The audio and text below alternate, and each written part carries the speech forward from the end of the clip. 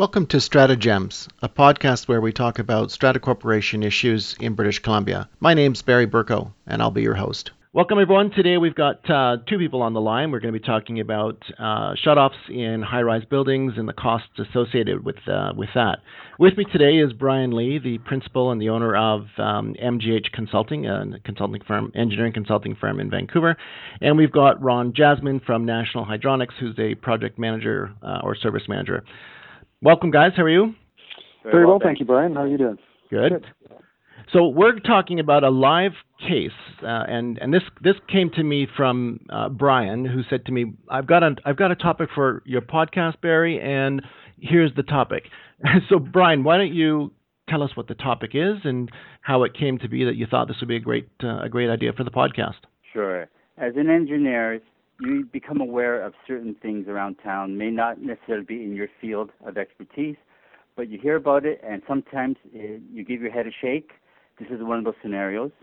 But I thought it'd be a good topic for Barry for you to listen to. So I became aware of a situation where you have a senior citizen who's a lady living on her own on a fixed income in a high-rise tower, a very nice high-rise tower in Burnaby. She had a leak in the faucet at her bathtub. It's a 15-year-old building. She had a slight leak in her kitchen plumbing, the faucet. I recommended a local plumber who was very experienced to fix her two things, which he commenced to do.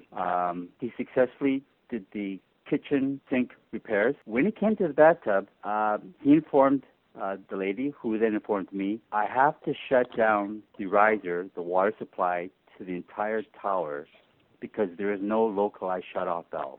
Whoa. So let me see if I got this straight. So the plumber says to this woman, I have to shut the water to the building? The entire riser, which may not be the entire building, but it'll definitely be multiple floors for that riser. So just for the lay people, a riser is the vertical line going up and servicing a stack of units? Is that the right terminology? And Ron can answer that more eloquently. Yeah, so Ron, what's...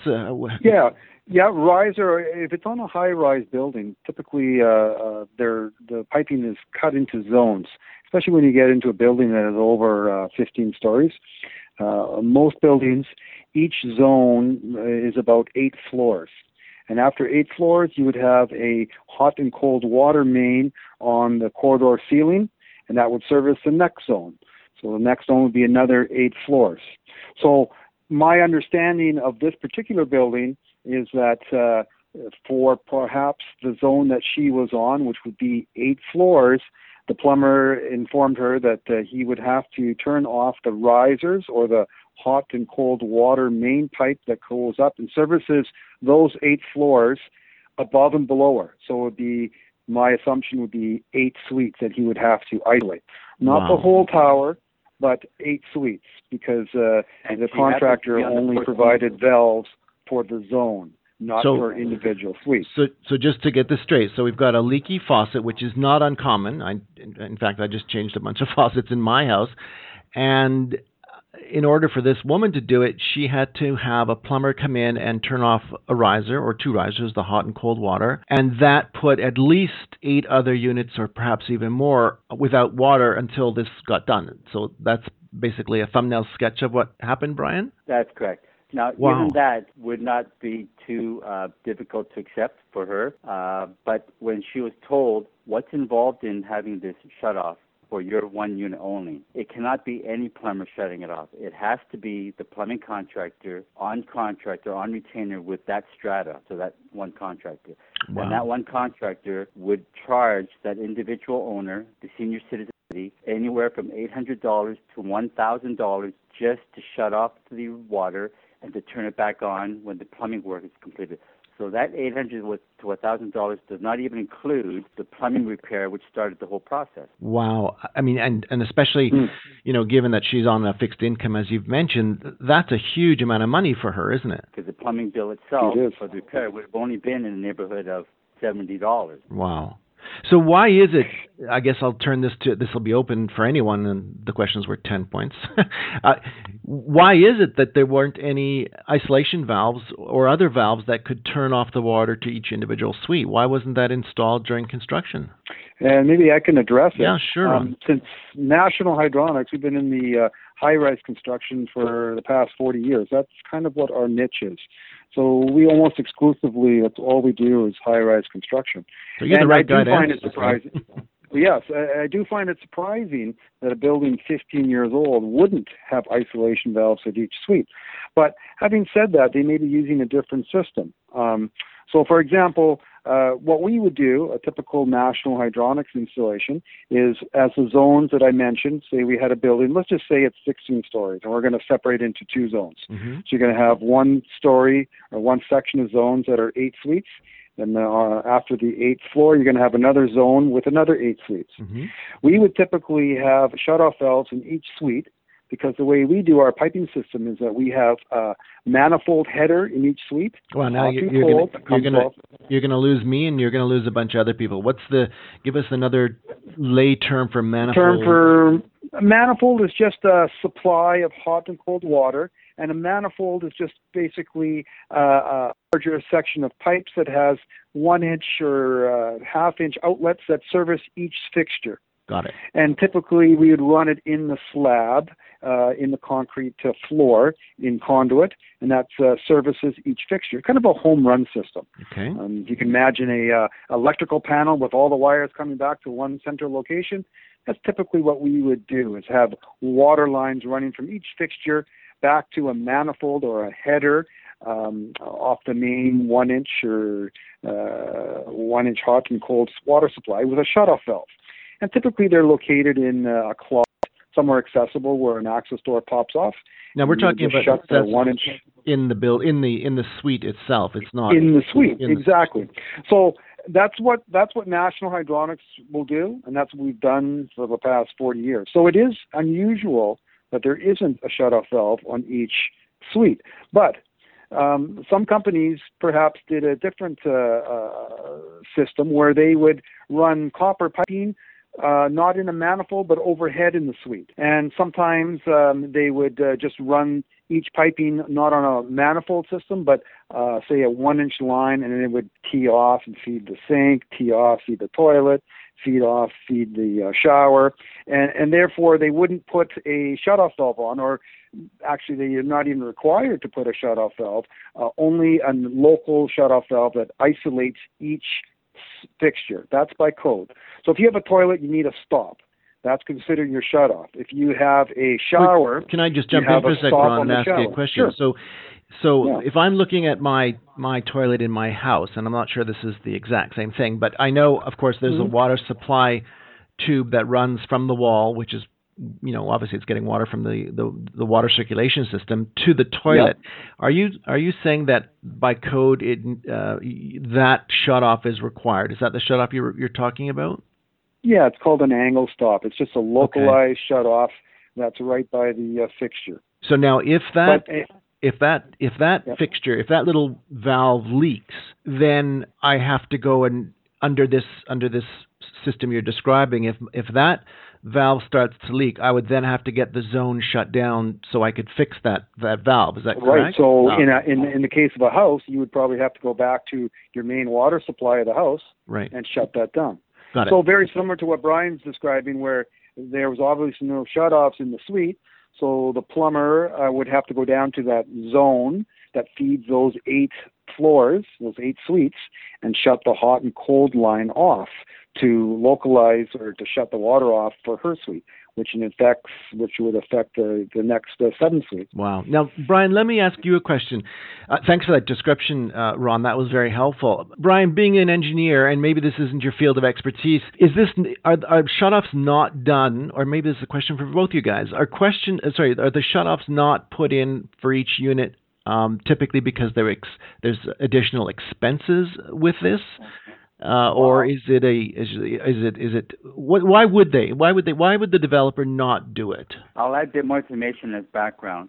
Okay. because I actually saw with my own eyes the scenario at this lady's bathroom and bathtub faucet. This is what they call a single lever faucet that has a cartridge that controls the hot-cold water. The cartridge, or the faucet itself, has a local shut-off valve to the hot and cold to allow you to change a cartridge. The cartridge is what leaks.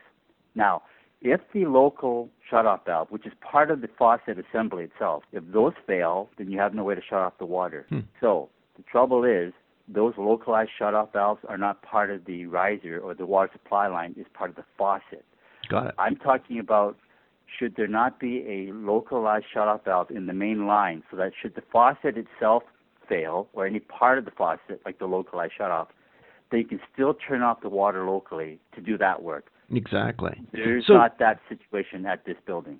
So why do you think that's the case, Brian? Is it, what do you think was going through either the developer or the engineers or any other consulting firms when they did up the plans for the building? And not being a mechanical or plumbing engineer myself, that's where I say I revert to what does common sense say? Common sense would say some kind of ability to do work locally should be there. I was going to ask Ron, is something like that, just a generic statement of the ability to provide localized shutoff, is that in the National Building Code? I don't think it's in the actual National Building Code, but as I mentioned before, in the 30 years that we've been doing, the 30 years we've been doing high rises, we've never done a high rise without localized shutoffs in each suite. So that's I have seen it. That's interesting, Ron, because what you've just said. As you know, I've been in the business for 25 years, and so right. Here's a scenario. I'm going to pitch it to you and tell me if this sounds about right. So, developer asks engineers and architects for plans. They go out and they tender it. They get their, everyone bids on it. Then let's say National Hydronics wins the contract for construction. And lo and behold, they look at the plans and it doesn't show any isolation valves per suite. Then National Hydronics, being the company that you are, says to the developer or the consulting engineer, hey, for an extra pennies or whatever the cost is, we highly recommend that you put in isolation valves in each suite. That sounds the way it would go. Is that correct? Is that what you guys would do? Exactly. We would point it out right away. Even if it is a system that's not as straightforward as ours, where it's a manifold system, you can still put isolation valves, hot, cold, going into a suite that would be in a ceiling or located in a wall behind an access door. Obviously, I haven't seen the drawings for this particular building. Perhaps they have it piped a little different as far as piping going from one suite to another, but highly doubtful. I would say it's probably a hot and cold water main that rises up, and then a hot and cold that comes off the mains and into each suite. And the developer, not the developer, but the plumbing contractor probably just said, well, we're going to have a shut-off that's going to shut off the hot and cold and the recirc on the floors below, and that'll suffice. But again, it's not good practice. It's something that National would never do or never even consider doing. Because in a high-rise, you're going to have, let's say the size of the pipe for the cold is going to be 3 inches, and the hot is going to be 2.5. That pipe will pass through each suite, and there'll be a T that feeds off of the main and goes into each suite. So there's your bypass there. Those lines are always going to be charged, right? Yeah. And the water coming into the suite, it would be easy to put a hot and cold shut-off valve and a recirc valve if that's what's there, a recirculating line. I'm not sure the building configuration, but it is without a doubt not a big issue to do that. What Brian described, not doing that brings up a whole different situations of why the cost, why the expensive cost to do this, because there's a lot of procedures that now have to go into place to drain the water.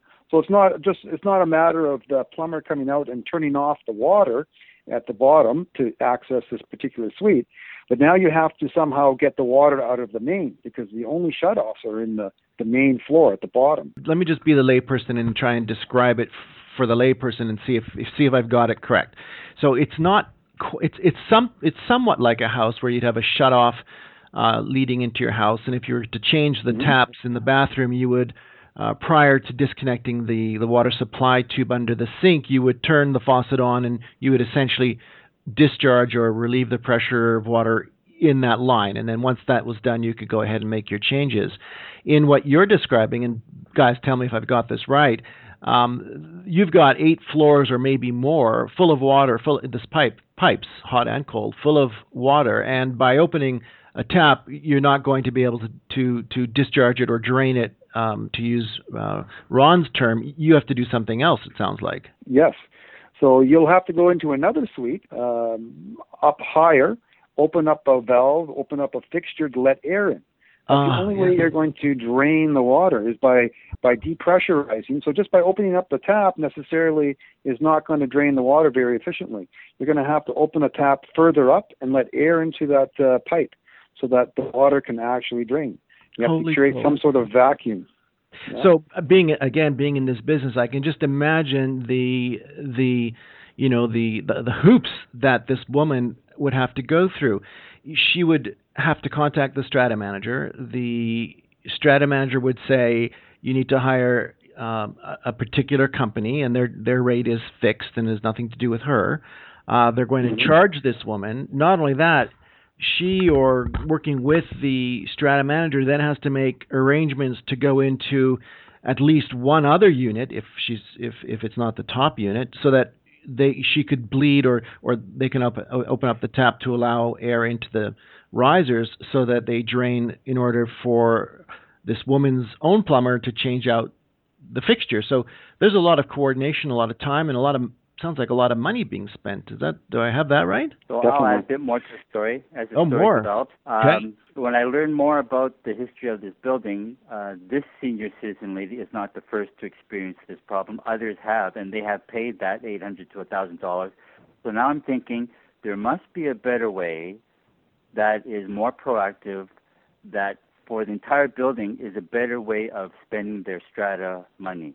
Imagine if 5 individual units had this problem over the same calendar year. That's potentially $5,000 for doing it at 5 different times. Now, if this 15-year-old building is starting to have these similar types of plumbing problems, maybe the proactive approach is find out or survey, are there problems? Let's do it as a one unified project, and we share these kind of costs. Gotcha. Because if unit number 1 is having a problem and unit 2 has their problem a year and a half down the road, instead of doing that repair a year down the road, do it now, which is not that big of a time difference, and think of the savings in cost. Yeah. And not only that, think about it in terms of some other efficiencies. Let's say there's a dishwasher leak or a water supply line to another appliance goes. It would be very handy to turn water off at the suite rather than at the riser level, because I'm assuming that let's say it's a dishwasher, just picking the appliance out randomly, it would have to wait until that riser is fully discharged before it would stop leaking. Yes. Now, typically, most of the repairs are going to be after your localized shut-off valve. But in the case that Brian explained, obviously there was an issue behind the shower that enabled that shut-off valve or the localized hot-cold needle valves on the shower assembly not to work. So that's why they had to drain the water. But yes, if that was the case, if they had to replace a shower cartridge, it would be cost more efficient to change all the shower valves at one time and do the process only once, instead of coming back each time and reoccurring the charge over and over again, for sure. What about this, Ron and Brian? What about if, let's say, picking up on Brian's idea, making it a building project, how hard is it to retrofit the stack of units that are on this riser to put in isolation valves afterwards? In other words, retrofit. Of an existing building. Anything is possible, Barry. Again, you would have to see where the hot and cold water lines come into the suite, how accessible it is. There's a lot of factors involved in the way the piping is laid out. But certainly anything is possible. Do it on a suite by suite basis. Matter of fact, if you had enough room, you could actually freeze the pipe hot and cold behind and not drain the water. That's another option instead of draining the water. But again, to do that, you would need access. You'd have to cut drywall open. So, there's different ways of doing things, but it all is going to cost money to do that, right? But obviously, on a suite-by-suite basis, that is a possibility. It would just take time to do that. Take time. And so, Brian, what was the outcome of this woman's plight? How did it end up? The current status is the lady is appealing to the property manager to see if there is a way to have this water shut off and restart be taken care of under common property, contingency reserve fund.